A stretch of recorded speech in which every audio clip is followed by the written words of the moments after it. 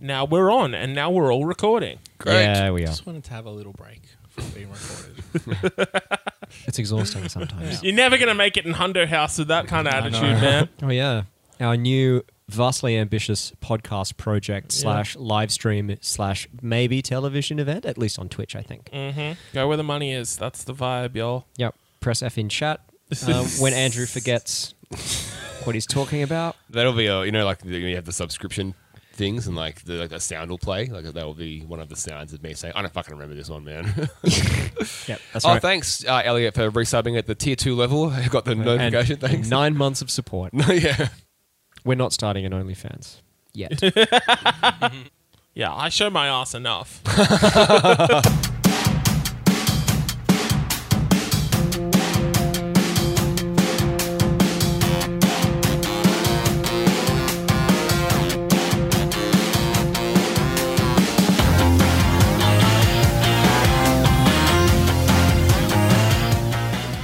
Yeah, this is Good Charlotte. This song is dedicated to every kid who got picked last in gym class, to every kid who never had a date to no school dance, Yeah. to everyone who's ever been called a freak. You all know what I'm saying. Yeah. This is for you.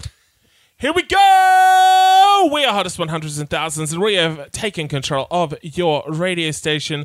This is the podcast in which we talk about the songs that have been deemed hot enough to be in the Triple J Hottest 100. My name is David James Madden, and I am one of the 4 voices you're going to be hearing for the next hour or so. Joining me once again, Andrew McMadden, Yo. Nathan Harrimadden, Sup. and Madden Buncher. Good Charlotte to you, sir. And a good Charlotte to you. Good Charlotte to us all. Why waste a second more? We are kicking off with Good Charlotte coming in at number 95. This is Little Things. Yeah, this song is dedicated This is Good Charlotte. to every kid who ever got picked I know last what in I'm gym saying. class. This is for you. To every kid who never had a date to no school dance. This is for you. To everyone who's ever been called a freak. know what I'm This saying. is for you. Here we go.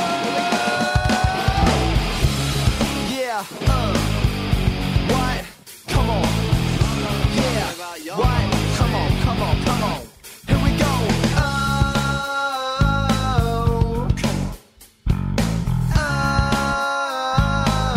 Let's do this. Here we go. Like the time in school when we got free lunch and the cool kids beat us up. And the rich kids had convertibles and we had to ride the bus. Like the time we made the baseball team but they still laughed at us. Like the time that girl broke up with me cause I wasn't cool enough. Trick! Thanks!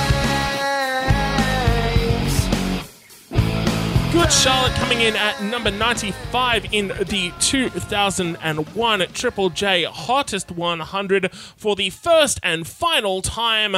That is the song Little Things, the lead single and opening track from their self-titled debut album.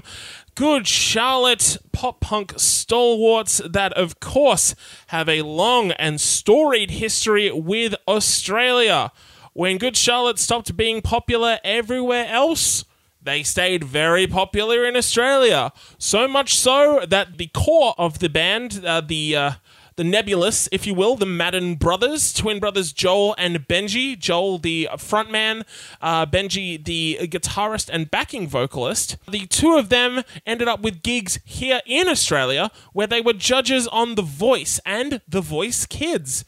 Yes, Benji Madden, the one who doesn't sing in Good Charlotte, got a job as a judge on a singing competition. That's how much Australia loves Good Charlotte. And for all intents and purposes, it began here with Little Things. Their brief momentary crossover with the kind of alternative realm before they exploded into the mainstream stratosphere with the Lifestyles of the Rich and Famous album, which saw them walking Hollywood red carpets and dating Hilary Duff and going multi-platinum and all sorts of shit. But at this time, they were just a young and up-and-coming band. It's weird to talk about this one because, like, I don't feel like this song is entirely reflective of what Good Charlotte would become. Like, the polish isn't quite there, the polish that you'd see in Lifestyles of the Rich and Famous or The Anthem or any of those sort of songs, like the songs that would end up making them global megastars. There's elements of it there. That massive chorus obviously kind of leads up to it. And I guess to a degree that kind of petulance that's omnipresent in Good Charlotte's music, that very snotty, yeah, look at me now, dad kind of vibe, that is a very constant present in the Good Charlotte oeuvre. The Good Charlotte Expanded Universe. Yeah, the GCEU. Yes, thank you. GC Comics. Now we're talking. It feels like a test run of them. You know how we talked about U2 like reapplying for the job of being the biggest band in the world? This sounds like Good Charlotte's audition for being the biggest band in the world. Like, At least the biggest band in Australia. yeah, for sure. Man. Before Pink gets here. yeah, before. Australia's own Good Charlotte and Pink. She's we're pathetic. The world's suburb. Good night, everyone. Good night, everybody. Let's packing it in now. God, we're pathetic. What's the point? God, you were right about this episode breaking Nathan. The cracks are already starting to show. It happened sooner than I thought. Yeah. How much will he crack is now the question for the rest of the Yeah. episode. I guess we'll find out. How far can we push him? Also, Oh, just wanna... Don't push him because he's close to the edge. Well, let's see how close. So my relationship with Good Charlotte is flaky at best. Like, I kind of thought they were somewhat cool. They were kind of a band that initially I had posters up on the wall purely kind of aesthetically. Like, Billy, their guitarist, was like the misunderstood goth kid. He also wore a Neon Ballroom shirt a lot because Silverchair were his favorite band. They got together, Yeah. the trio of Good Charlotte, thanks to a shared love of Silverchair. So there was Which an is Australian wild connection. because- yeah, because they're a good band. It's wild. Yeah, it's like Yeah. a Faustian gambit. I mean, you get Neon Ballroom, but then you also get Good Charlotte. Yeah, it's like Nirvana. Hey, like, you think of all the shit bands that were influenced by Yeah. Nirvana. It's just like, was it worth it? At what cost? Yeah. No yeah. wonder Daniel Johns struggled so much. Yeah. But yeah, as they got more and more popular, I was just really kind of annoyed by them. They became kind of the poser band. It's just like, oh God, if you're like them, you're not legit. They're lame as shit. And then Good point. yeah. Well, then, I don't know. Like, I've come back to a lot of these singles in more recent years and kind of reevaluated a lot of them. Like, I feel like there's great accessibility to a song like Dance Floor Anthem. I think the anthem itself is very catchy, and like, I simultaneously love that it is, this massive pop song, but it also has these little touchstones where, they reference Twisted Sister or Minor Threat or something like that, where you're just like, oh, cool. I wouldn't have picked up on that as a kid, but someone else might have, and that might have been like a jumping off point for them. I can appreciate them more as a gateway band now, in the same way that a band we'll be talking about little later on in this countdown, Linkin Park, were for a lot of people, like a gateway into metal or heavy music or, alternative music in any way, shape or form. If Good Charlotte were that band for you, then I get that now. I come back to this record especially just because, it's so raw and it's so scrappy, and they're not making it with the sense of just like, well, we've just made this multi-platinum record, what do we do now? They were just these middle-class kids. I think their ambition was much bigger than their immediate kind of pop-punk scene, and they immediately outgrew it the second that this record took off. I don't view them in the same way that I would, your Offspring or Green Day or even Blink, because at least Blink had a couple of years of kind of slumming it in the relative musical underground before they broke big. Like, Good Charlotte were like kind of a Triple J band for a cup of coffee, like, beyond that, they were very much Nova territory, like in a big way. And like I said, they've still managed to keep a working relationship with Australia for many, many, many years. Like, a couple of them like lived here for a while because they were working here. I remember like lining up for a show at the Metro and seeing the fucking Madden brothers walking down George Street. I'm just like, what the fuck? And then I realized, oh yeah, there's a KFC up the road. Oh my God, can we talk about that? We'll get to it. We'll get to it. Oh. But in the meantime, I genuinely want to hear from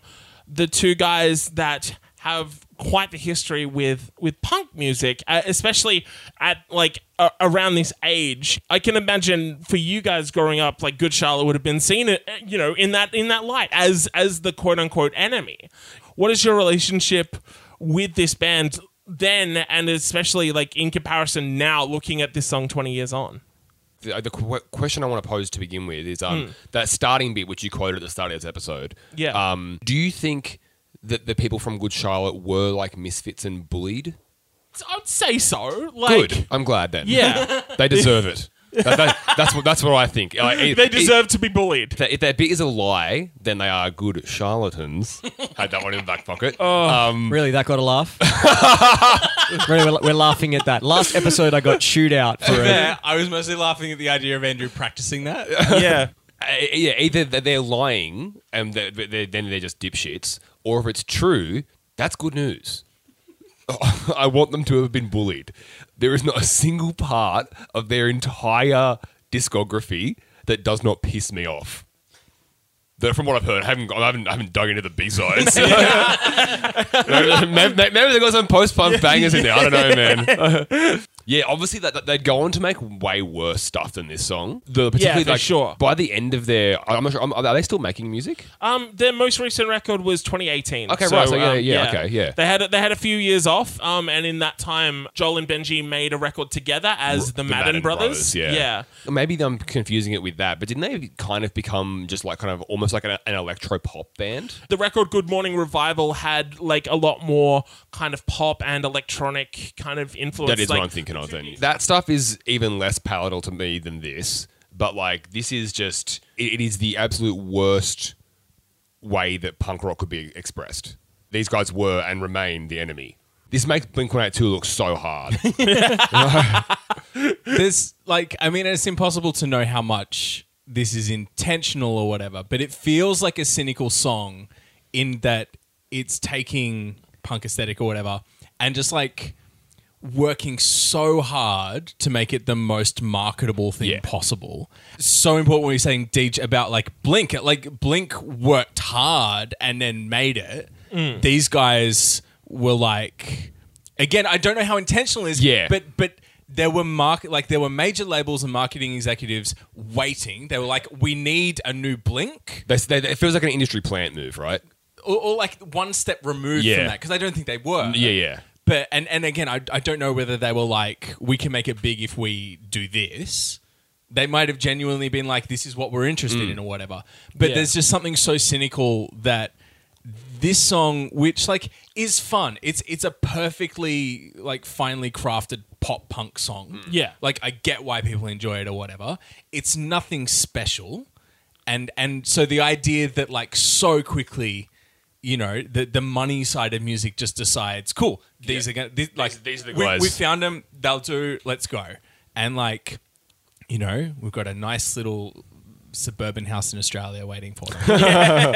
Because that's where but you that end just up. sucks. Because like I listen to like, I'm like, this is annoying, and the kind of the conceit of the song is just annoying and all that stuff. But I was like, I get it. I get that this is a fun song. Like it's fairly inoffensive in terms of how it's put together or whatever, like, and it's got a big chorus and all that stuff. But it's just like, I can't remove it from what they are then complicit in just by like just being the band at that time that did that. And it's weighted for you because they also are participants in a culture that you care about. And a scene that you care about. Yeah. It's very antithetical. I spent a while reading because I was like, I honestly don't know how they came about. And they spent some time like they supported Bad Religion at one point. No way. Like Crazy. They gigged for a while and like supporting punk bands or whatever. And it's like, okay, cool. Because like my very biased assumption is that they didn't at all. But still, it's just like, I don't know. It's just frustrating, and it's just hard to not the kind of like cynicism with which I view the music industry as a thing that is about money. Yeah. I cannot help but put so much of that on this. Yeah. Can I share a quote that I think illuminates Good Charlotte in a way that was really helpful for me? Coming to try and figure them out and talk about them. As we grapple with this. It was, gee, this Kentucky Fried Chicken sure is delicious. Let's talk about the chicken first. I don't know this. I think I know it, and it's great. Basically, Good Charlotte were, at some point, at least some members of them, outspoken vegetarians. Yeah, Drummer? Billy, the Yep. guitarist, the Yep. Silverchair boy, still Right. is, I believe. Yeah. And you know, like the Good Charlotte as a band were like did shows for Peter, and they were featured on like Peter compilations. Fast forward sometime later, and you have the Madden Brothers advertising KFC. That does ring a vague bell now. Yeah. That was the same year that he won like Vegetarian. someone's vegetarian of the No year. way. Sexiest vegetarian alive. Yeah. Yeah. So, if a band doesn't know where they stand on fried chicken, I know where I stand with that band. The quote that I wanted to share. Was this one about fried chicken? I want you to remember that quote Yeah. because I think it works constantly for any band. Yeah. You want to figure out what a band's about? All right. The quote that I wanted to share comes from a guy called Robert Benjamin. He says that Good Charlotte are a combination of the Backstreet Boys and Minor Threat. Adding the boy band element in there clarifies something to me, I think. And I think it connects to kind of like everything that you guys have spoken of as well in terms of like what boy bands stood for in the 90s. I also think that that's a misleading quote considering where we have landed with the celebration of boy bands in 2021. We're at a very different place in terms of like what we associate with being, you know, poptimism has now come about. And we've accepted that music is a capitalist hellscape. And, you know, so we view... Because sometimes it's a bop. Sometimes bops do bop. And we've also, you know, got bands that are actively in the pop sphere that are playing with those ideas in really subversive ways. But I really liked that quote in coming to think about Good Charlotte. But the main thing that I kind of got is that I listened to the song and it's like, yeah, the guitars are punchy, but they're too punchy. And the harmonies... Is this too punk rock for you, Adam? And the harmonies are tight, but they're also too tight. And it's punk that's trying so hard to be punk. And I've never heard a song that wants more from me. It is the musical equivalent of a performance that comes to your school at a lunchtime that tells you not to do drugs. It's that play. It's an after-school special that says, don't try marijuana even once. This band is a narc band. God damn. Maybe that's not the message, but that's sure as fuck the energy. That quote, that's one of the worst things I've ever heard about Minor Threat. The idea that there's any Minor Threat in Good Charlotte is insane. Oh, well, they're literally referenced in the lyrics to the anthem. Hang on, I'll just pull up the lyrics. I'm going to get by and just do my time out of step while they all get in line. I'm just a minor threat, so pay no mind. Yeah, right. And how far in is this? That's the second verse. No, of Good Charlotte. That's on the second record. So that's Young and the Hopeless, which was 2002. Not that it's forgivable to have it like that. It would be less forgivable if that came after. Oh, yeah. Oh, yeah, like if they were trying to like claim punk credit on, their, once on like they their were sellout millionaires record. is Yeah, like- yeah. No, I get that. That was from the 2018 record. yeah. Post Voice. And post KFC. I think we've all felt all the emotions that we need to feel. Are there any final notes on Good Charlotte? Because, spoiler alert, we don't get to talk about them again. That's a relief. That's it. You can't trust a band that doesn't know where they stand on fried chicken. Buck. At number 94, it's the return of Depeche Mode. This is I Feel Loved.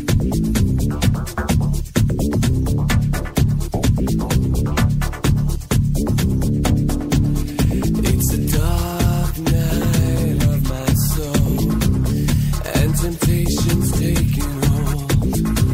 But through the pain and the suffering, through the heartache and trembling, I feel loved.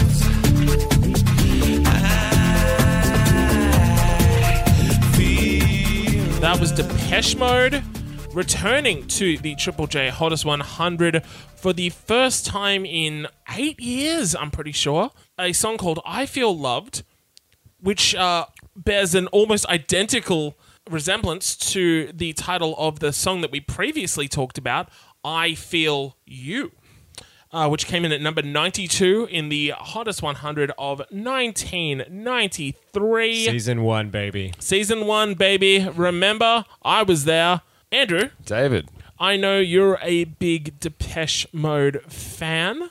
Yeah, the only times we've gotten to talk about Depeche Mode are, these kind of post-peak eras, where they're trying to figure out, okay, well, we're a massive 80s band. What do we mean in the 90s? And now, what do we mean in the 2000s? It's interesting. This was from their 2001 record, Exciter. I haven't heard that record. Like, it's beyond what I would say is like Andrew relevant interest, Depeche Mode. The Depeche Mode records and songs that I love, like the majority, like their later half of the 80s and the first half of the 90s when they had this incredible string of hits. What I like about them is they kind of marry these ideas of like sensuality is a huge Depeche Mode thing, very sensual, like horny band, but also with a sense of menace, a sense of like not lack of safety.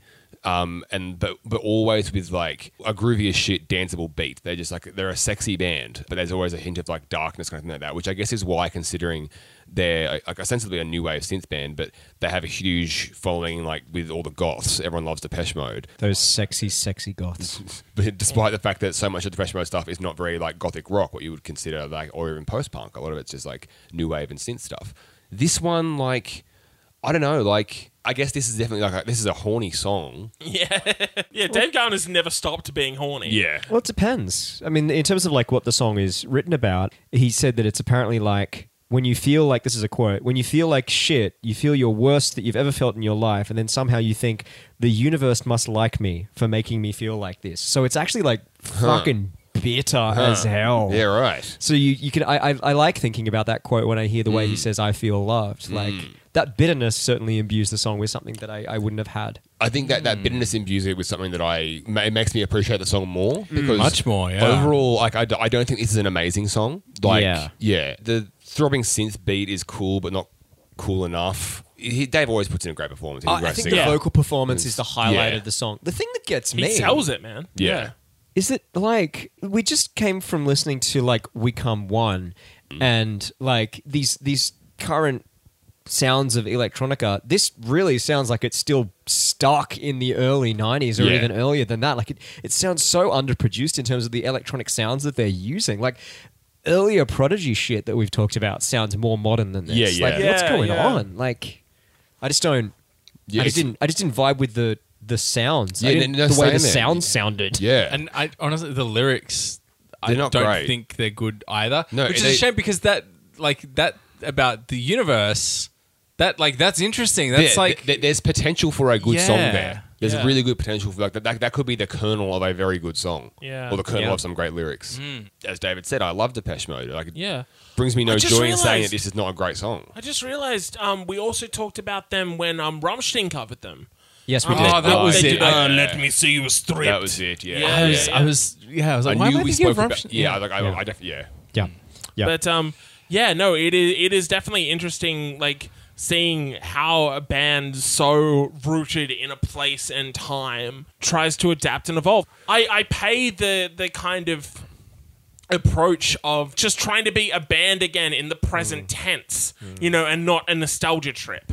There's risk and there's trial and error that comes with having to do that. Like, I don't think this is the strongest Depeche Mode song, and like, I feel like they would finally get it right circa Playing the Angel. Like, I think Yeah. that's probably their best record since that peak in the 80s. Yeah, agreed.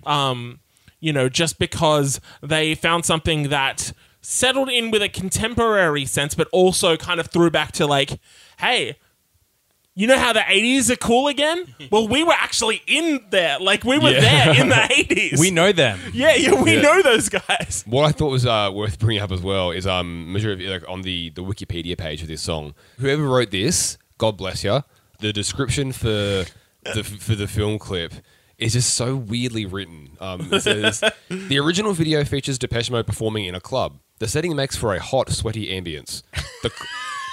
The club. I'm out already. The club is approached by a set of canine police with dogs, with dogs snapping and angry. For what purpose is unclear. The site security only smiles unless the policemen buy. The audience seems unaware by the snapping, snarling dogs, and the dogs slowly give in to a loving temperament, licking those that pay attention to them. This seems to suggest that the club is full of love and affects all who enter. That's amazing. That is top-notch writing. You know what, though? I have some more amazing Wikipedia entries. This is for the album Exciter. Someone, obviously, just a big fucking botanist head, Yeah. coming in and saying, the plant that appears on the cover is the Agave attenuata, a species of agave sometimes known as the lion's tail, swan's neck, or foxtail for its development of a curved stem, unusual among agaves. I was like, we're going to bring it back to some... Something to do with Depeche? No. Nope. It was just about the plant. Sometimes it's got to be. But, When you is know, Depeche Mode going to go on Gardening Australia? That's the Yes. $1 million Oh. question. I feel... You know... Mulch? Yeah. I feel mulch. I feel mulch. I just can't get enough of that magnificent mulch. Actually, I just can't get enough of be a great opening for Gardening Australia. True. I'd buy that. Yeah. Fuck yeah. I mean, Costa's like Jet X. Like, he would have probably gotten down with Depeche Mode in the 80s. Yeah. He's so cool. He's so cool. I want to go on record. If you're listening, fuck you're Let's cool. get Get on Costa the show. cast. Get on the cast, Costa. If he... Oh, my God. Like... right? Dream I'd test. feel Should we really... reach out? I'd feel so good about myself if he listened if to I us. knew that he listened to us. Oh, or man. if someone had a way to convince me that he did. He doesn't even need to. just as good. As long as I think it. Legitimately, if there is just as anyone good. listening that has any connection whatsoever to Costa and can get this on his desk or his garden, whatever he has, the he- hood of his car, like, make it happen. Because we want to be friends with Costa. I don't, Yeah. I don't need to know. Like, if he just, like, hey, Nathan, great pod. That's be enough. That'd be it. Hey, boys, great. You know, like... Doesn't even have to be personalized. This He is doesn't, though. Sorry. It's clearly trying to move on, and I'm like... You're still thinking about Costa. Well, once again, this is the last time we are talking about this band. Does anyone have any final notes on Depeche Mode? One of my live bucket list bands. Don't True. know if Yeah, I don't. Have they ever been out? Like, they would have been out here in like the 80s, yeah, I reckon. but, But like, like, I don't certainly- think they ever came out here. Not in the last like 20 12 odd years. Yeah, Yeah, at least. Yeah. In an alternate universe, they were the ones that were popular in Australia and hosted The Voice Yeah. Oh, and lived here for a while. The monkey's paw closes another finger. I'm imagining Dave Garn just lounging in one of those big fucking voice seats. Yeah. He never fucking swivels around. He's just lounging there with no shirt Doing on. some KFC ads, and it's fine because they're just pro fried chicken. They made it clear from the They made it beginning that that's clear. where they stood. Yeah. He just can't get enough of the fried chicken. KFC would love that. Love it.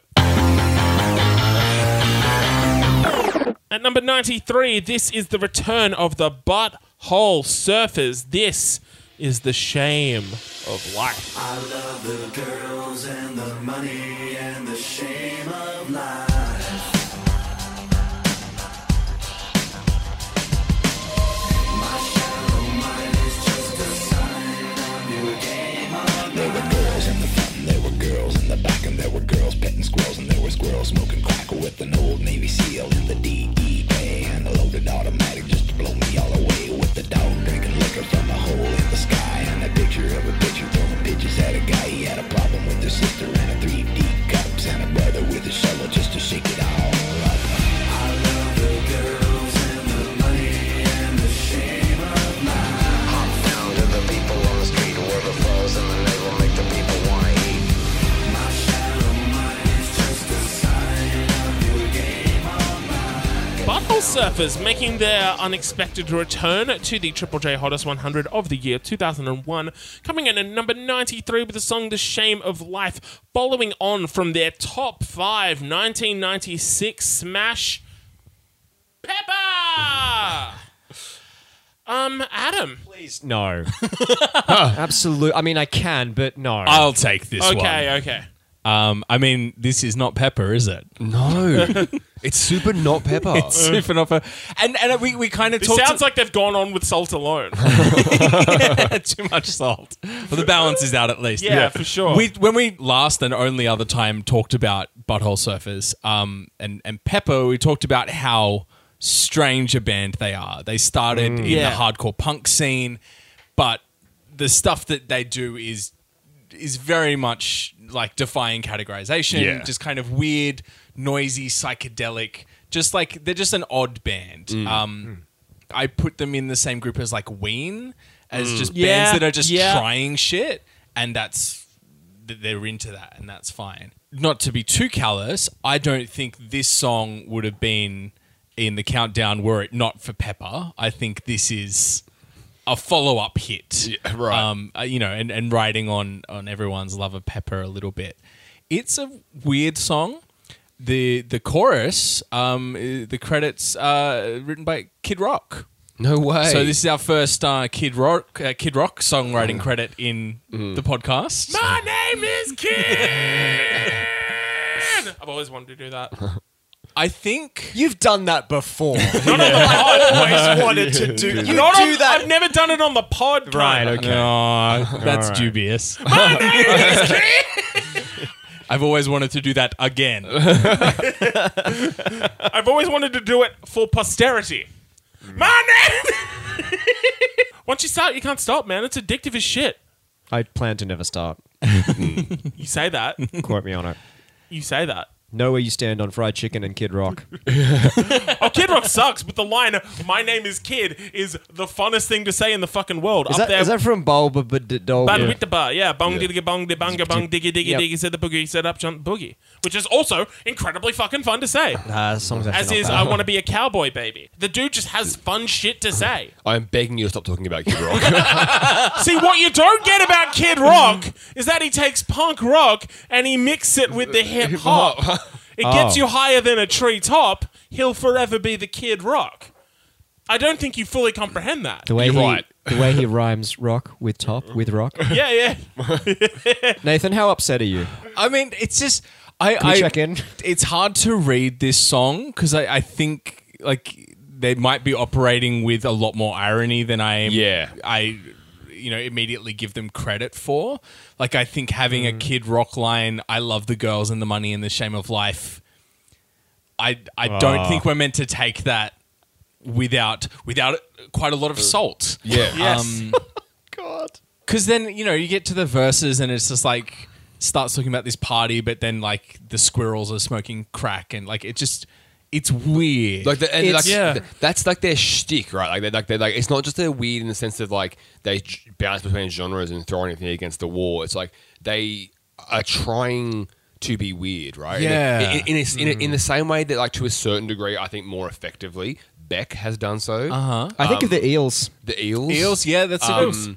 To go a bit farther back, Frank Zappa. Totally get a Mothers of Invention. The vibe with Residents. it. And- The and- Residents, absolutely, yes. And I think if we're thinking about in that area, then getting a Kid Rock line as the chorus about loving the girls and the money and the shame of life is heaps Is funny, clever yeah. and funny, Yeah. and a Oh good my bit. God.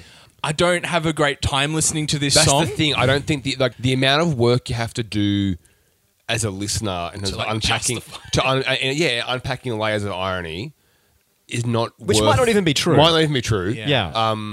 It's not worth that, considering the payoff is just a song that is honestly a little bit too close to being a new metal song anyway. And look, you and I are great subscribers to this song is annoying. Oh, it's meant to be like that. It's actually genius and we love Yeah. it now. Like, but I'm just not sure that that's this. Yeah, I don't know, It's man. not novel. It's certainly not unique. I think that just leaves one descriptive term for this song. Can anyone think of what it might be? Shit house. There we go.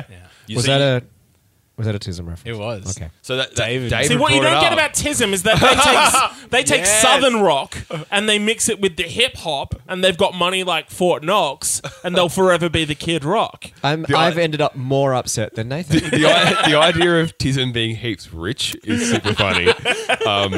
Did anyone know this Butthole Surfer song before this? I vaguely. But why would you go back to it though, right? Like, Oh yeah. No, for sure. Nah.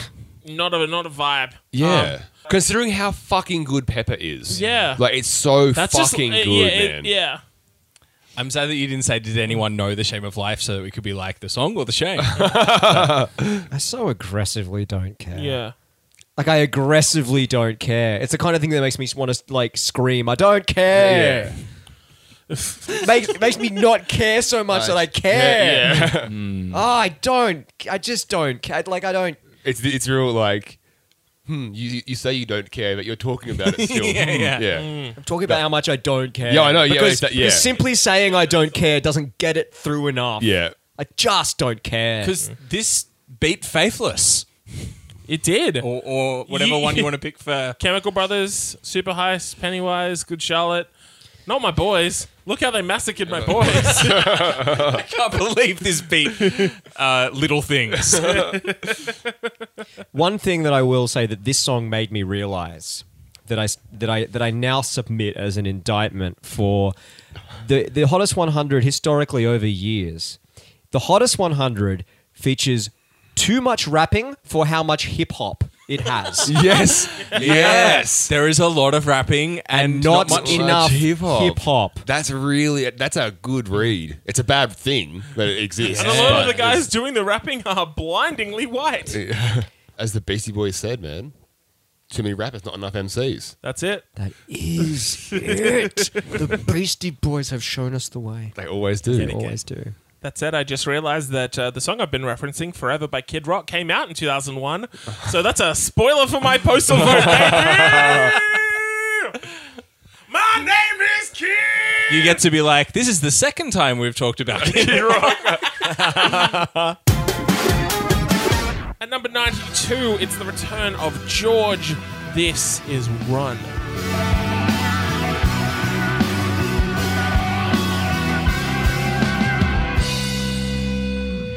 A weapon of fire, emotion is trust, and they're still lying. It won't be too pushed. Call me to freedom, and too much to bear. Take me to reason, now fly from here. But if you hold me high, you lose my soul. When it's time to cross the tide, please don't try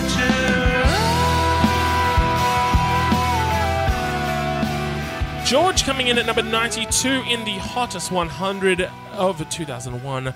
That is the song Run. It comes from the album Polyserena. Very, very good. Sharing lead sister Katie.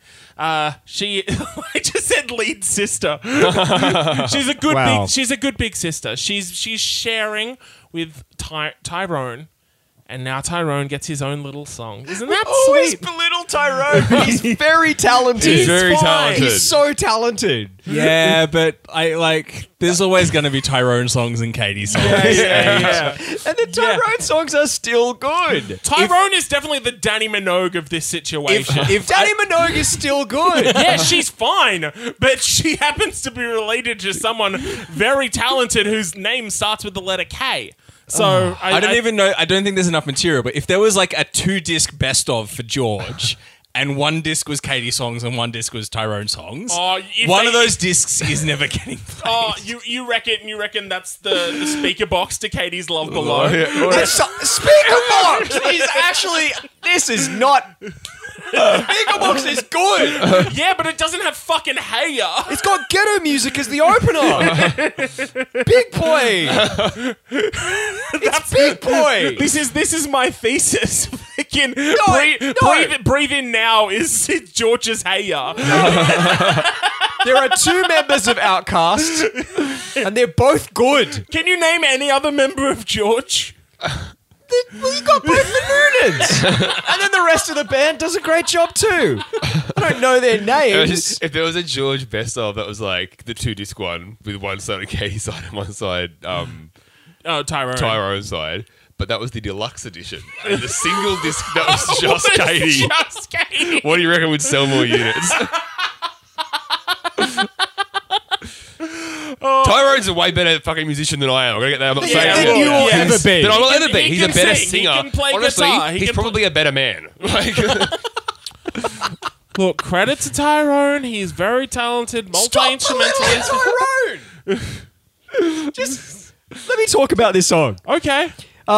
So first thing I want to say is that is Polly Serena was a big deal. Yes. Like a way bigger deal Went than platinum. it went platinum real quick. Yeah. Yeah.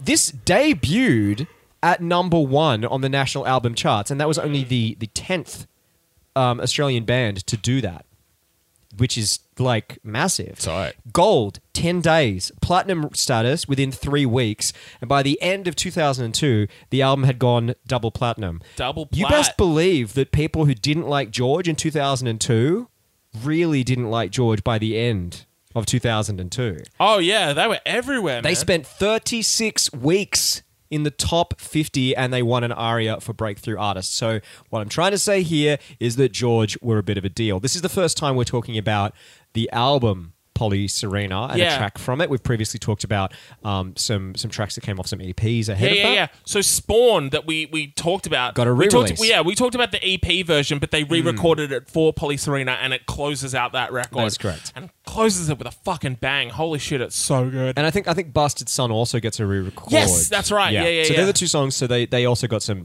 new versions of whatever. Yes, they did. Yeah, yeah, yeah. And yeah, previously we compared the vocal stylings of Tyrone to Jeff Buckley. I think Mm-hmm. that flavor's still here, but I'm also getting a lot more of a kind of like organic Augie March Australian indie vibe. that's from the Tyrone. strongest vibe I pick up on it. It's Is real. it? It's real Yeah. Augie March, right? Which is Yeah, yeah, which yeah. I say As a compliment, as a obviously. massive compliment. Oh, for sure. Here is, I think, more than anything else, just an example of George doing what George do phenomenally well. These really sprawling, spiraling, intricate, very heavily instrumented kind of rock. These are people, and this is like the statement that I have for like George as a band. They're guys who know how to rock out, but also have a collection of really nice plates.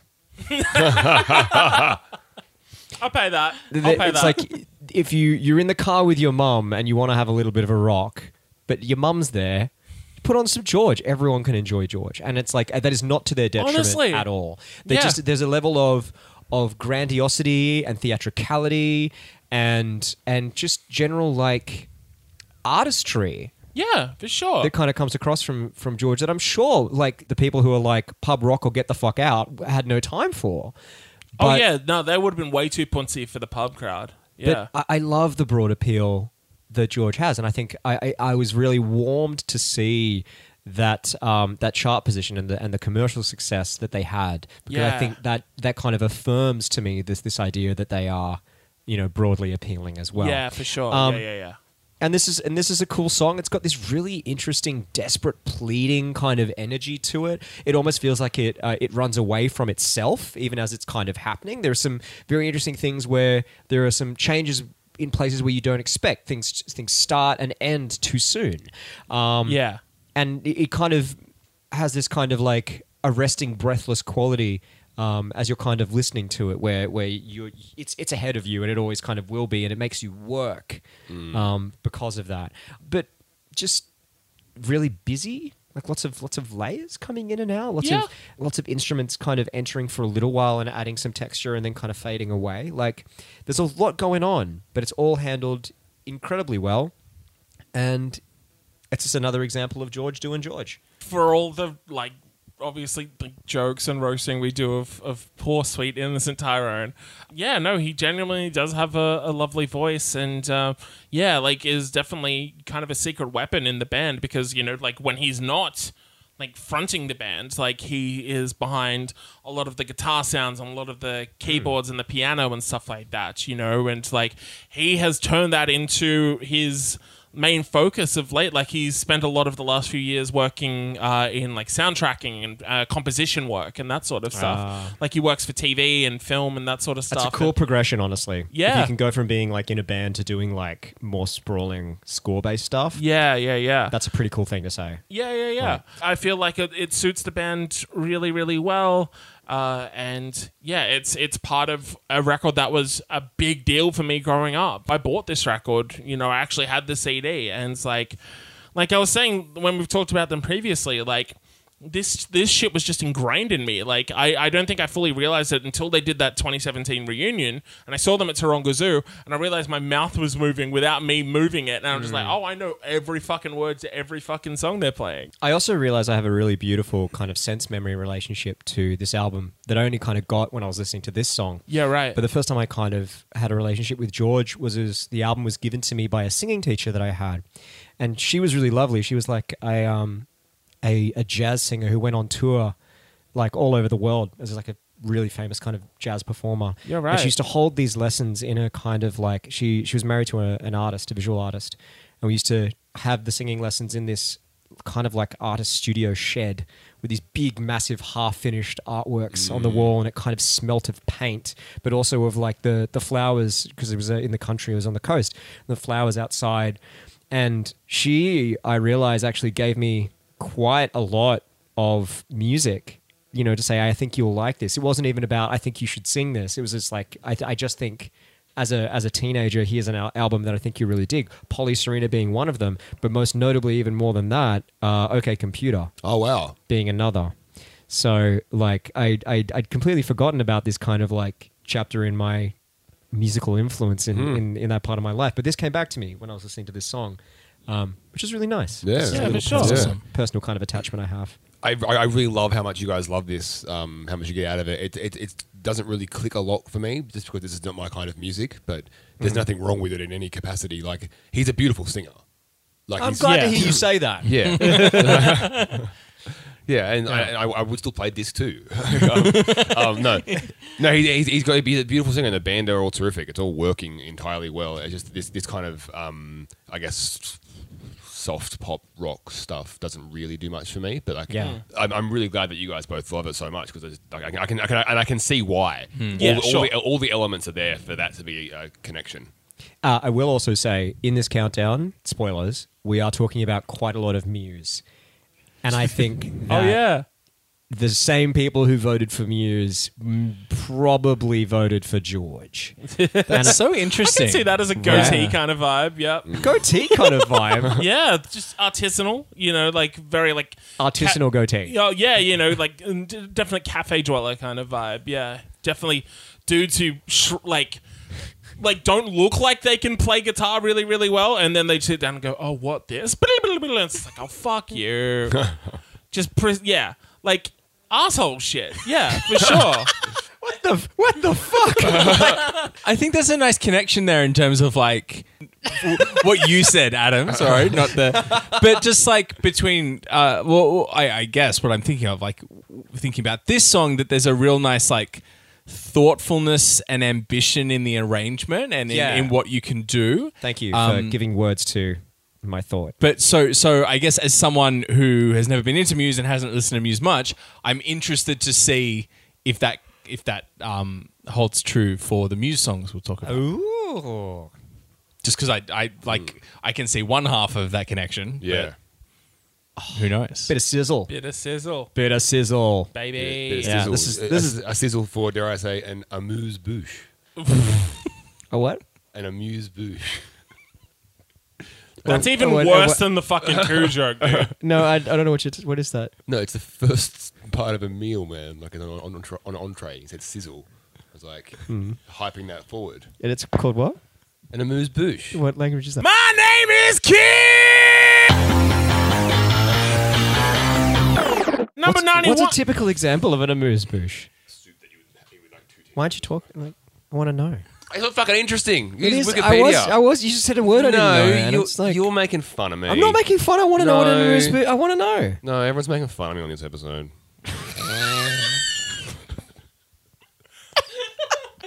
Feel like a real Tyrone. So a soup. Not exclusively. At number 91, this is Sum 41 with Fat Lip.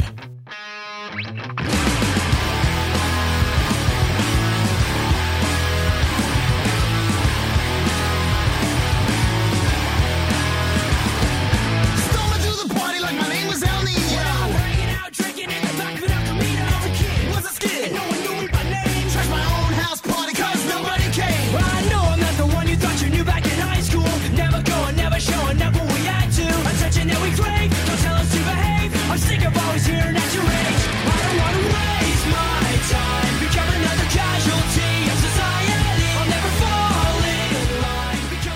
Sum 41 coming in at number 91 in the 2001 Hottest 100. That is Fat Lip from the album All Killer, No Filler, which is exactly how I feel about this goddamn motherfucking song. Yeah, I was a massive Sum 41 fan. This record, just a absolute smash of that, like petulant pop punk era, which was perfect for me because, I was fucking 11 when this song came out. So, like, it made perfect sense. It had that, like you were talking about, there's rapping from people that aren't MCs on this song. I'll admit that. There are references to bands that are probably out of their element, like Iron Maiden and Judas Priest, etc. Podunk fucking Canadian kids that just fucking came out of nowhere and just smashed the shit out of it on this huge single that is just catchy as shit. I don't have any greater read on it. I'm not going to come in here and just be like, no, you see, the Fat Lip is actually a representation of society as a whole. What's funny you say that, David, because Of course. I'm fully willing to accept any and all criticism that comes from the ensuing however long this discussion goes for, but I just know in my heart of hearts that this song whips ass and it just makes me insanely happy, so I can't really offer much beyond that. This song fucking rules. This is a better song than the Good Charlotte song, I think. Yeah. But it's very fucking interesting to ask the question of why. Yeah, I don't know. Because this is an interesting little bookend, and I really think that the answer that I arrived at is one of integrity. Whereas I got the sense that Good Charlotte were performing for me, and they really wanted something from me. I got the sense that these were guys who wrote this song because they thought it was fucking sick. And they put every element in there because it made them excited. And that they would be playing this song alone in a garage even if I wasn't listening. It's not the, hey kids, here's Good Charlotte, and they're looking me in the eye the whole time. Staring me down during that lunchtime performance where we can't leave. And dude, like, I agree with you. This is like a phenomenally fun song. The thing that I keep coming to is the idea of how well it's like punctuated energetically. Yeah. You know what I mean? Because it rocks along with that steady groove, and then it kicks into that kind of the double time thing, and then it goes into that big fucking chorus. Yeah, And then there's a breakdown. it goes back Yep. to the halftime again, which is another move away from the mic moment. Like, every time that some play this live, Derek steps away and lets everyone go, "Don't count on me." It's a festival fucking destroyer, man. Like, they can be playing like the main stage of fucking Reading and Leeds or Glasgow or whatever, and they have that in the back pocket, and they're gonna send fucking 15,000 people completely fucking ape shit. So I think it operates on two levels of beats, right? It operates on the beats of the song in terms of like where the changes are, and I think that's really masterfully handled. But then the actual rhythms that they play with inside those beats as well are so satisfying. It's to me, it's like a rhythmic thing. Even though the melodies are excellent, as you know, like that opening riff, you know exactly what song it is. Yeah, Right? that riff is like, as someone like, obviously I don't like this song. That opening riff is that riff is the good part of the song for me. Okay. Yeah. And why don't you like what doesn't? I don't know, because it sounds like nu metal meets pop punk. Two things I don't like. Yeah, that's two big strikes. Two big strikes. Yeah. Whereas that I'm the center of that Venn diagram. Yeah, His name is Kid. I'm aware. Kid Rock. I've heard. Have you heard? Yeah. I tend to take punk rock and mix it with the hip hop, generally, which is actually what this song does a little bit. Yes. Makes you think. Yeah. Yeah, actually does. Wow, it does. And it does get me higher than a tree chop. I'll tell you that. I've changed my mind. I've done some learning and thinking. There's a brattiness here that is closer to being endearing than Good Charlotte's. Like you're right, Adam. Like performativity. Like these guys just seem like they're just, obviously they got tremendously famous, obviously as a band. But like this feels like just like this. This almost sounds like it could be a song that like the Blink-182 were done in their early days. Like apart from it having some new metal influences and stuff like that, but Yeah. it feels like just a bratty pop punk song. And like I don't like that, but like, I don't despise Sum 41. Like Yeah, I do yeah. Good Charlotte. Yeah. No, I get that. Let's ask the big question now, Nathan. Why don't you like this song? Well, honestly, I feel like Sum 41 kind of managed to slip under the radar because they weren't as big as Good Charlotte, at least like to my knowledge at the time. Like they weren't as visible as Good Charlotte. And then like when I started getting, like I got into Offspring and Blink before then getting into like punk music. But I feel like Sum 41 was just never on the radar. Yeah. They were a band Right. that other people liked, and they didn't feel. I feel like scene kids liked Sum 41, Oh, big time. Yeah. for sure. Yeah. And But they also that's- like Good Charlotte. I guess. But Weirdly. Good Charlotte were more of a pop band still. But yeah, so I think my like quite early on, my idea of Sum 41 was that they were a scene band rather than they were like a pop punk band like Blink or Good Charlotte. Let that stand as maybe like a case study for what was happening in the punk scene at that time. Then Yeah. maybe in terms of what was happening, this wave of black eyeliner slowly Yeah, descending. totally. Over, And so like, I just eclipsing. like I never had anything to do with them, but I also never felt it never felt like Sum 41 were trying to encroach on being a punk band in the same way that Blink and Good Charlotte did. Okay. So yeah, this is a better song than Little Things. The opening riff is the best part of the song and is good. The rapping, it's just like it's all just like very other. It's weird for like a popular pop punk song to be other, but that's how I It's feel. weird. It's weird to hear you like you're looking at a thing in a Like what? Like in a gallery. Yeah, Yeah. It's not terrible, and yeah, I don't know, but it feels like Sum 41 have more integrity. I feel like Sum 41 have a clearly defined idea about how they feel about fried chicken. Yeah, probably. Yeah, they would. They know. I have the vague impression that for some reason Derek Whibley is a vegetarian, so Yeah. Well, Maybe. I don't know why I would know that. Neither, actually. It is hard when maybe you don't have the same opinion of fried chicken as the rest of the members of your band. Like, Oh, yeah. That's You going to know? cause some problems. This is the last time we do get to talk about Sum 41, actually. So this is obviously their only moment in the sun with Triple J. This might be the last time we're talking about all of these acts. Like, this might be a burial ground. I think you're right. Wow. Yeah. All except one. There's Oh still. yeah, we'll talk about. We'll One talk of these about acts again. we'll talk about later. But does anyone have any final thoughts on Sum 41 as a whole? Because I over time, despite their ongoing success and the fact that they've continued to still tour and be a massive band all around the world, I kind of find that they're a bit underrated now. Like going back to records like Does This Look Infected and Chuck especially, like I'm just like, man, these guys were workhorses, just absolute stalwarts of the scene, and I feel like they don't get enough credit beyond just Fat Lip and Into Deep, aka the big two. Yeah, well, like I think the thing is when you release songs like that, then that kind of it's kind of makes- hard to escape them when they're that fucking good. Yeah, This was honestly. in Guitar Hero. Yeah, so, that too. right, Yeah, forgot about that. It's very interesting. I mean, especially like it's kind of just coincidence that they're in the same group of 5 songs, but just like as the weird blip that Triple J listeners were Yeah. listening to these bands before they then Yeah. moved on. Yeah, That's quite interesting. definitely. Also, just you saying that this is a burial ground episode with these bands just makes me then think of the nuclear waste thing. Just the message for the future where you're like, this episode is not a place of honor. No highly esteemed deed is commemorated here. Nothing valued is here. What is here was dangerous and repulsive to us. This message is a warning about danger. What's that from? It's what they want to put near like nuclear waste.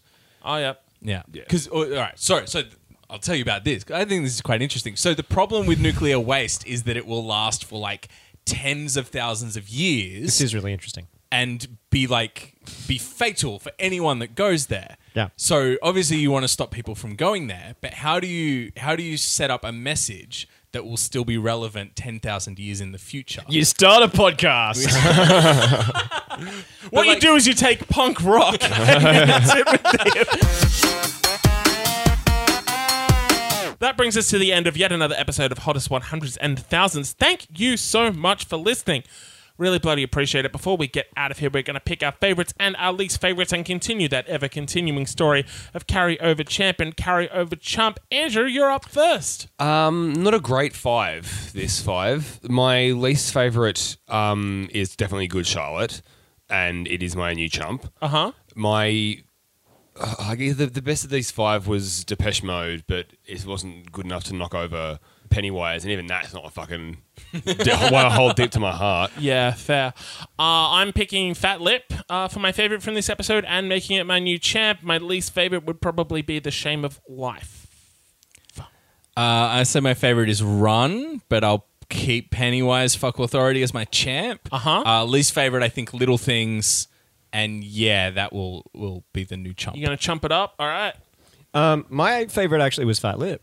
Yeah, for real. Yeah, Nice. I had fun with it. But wasn't your new champ? It is not my new champ. We come two. We come to, baby. We come two. What was your chump? Counting up. Oh, what was your least favorite? My least favorite was The Shame of Life. Actually, I just don't care. Just don't care. We all feel the shame, so move on. Yeah, come on. But not your new chump? No, I'm going to keep Super Heist, I think, actually. Yeah, fair. Yep. All right, folks. Well, we are done almost with the 90s, and we are going to keep climbing through into the 80s. But until then, on behalf of Mr. Andrew McDonald, Good night. Mr. Nathan Harrison, Bye. Mr. Adam Buncher, Good night. my name is David James Young. Wait, sorry. No, I just forgot what my name was. Sorry. My name is Keith!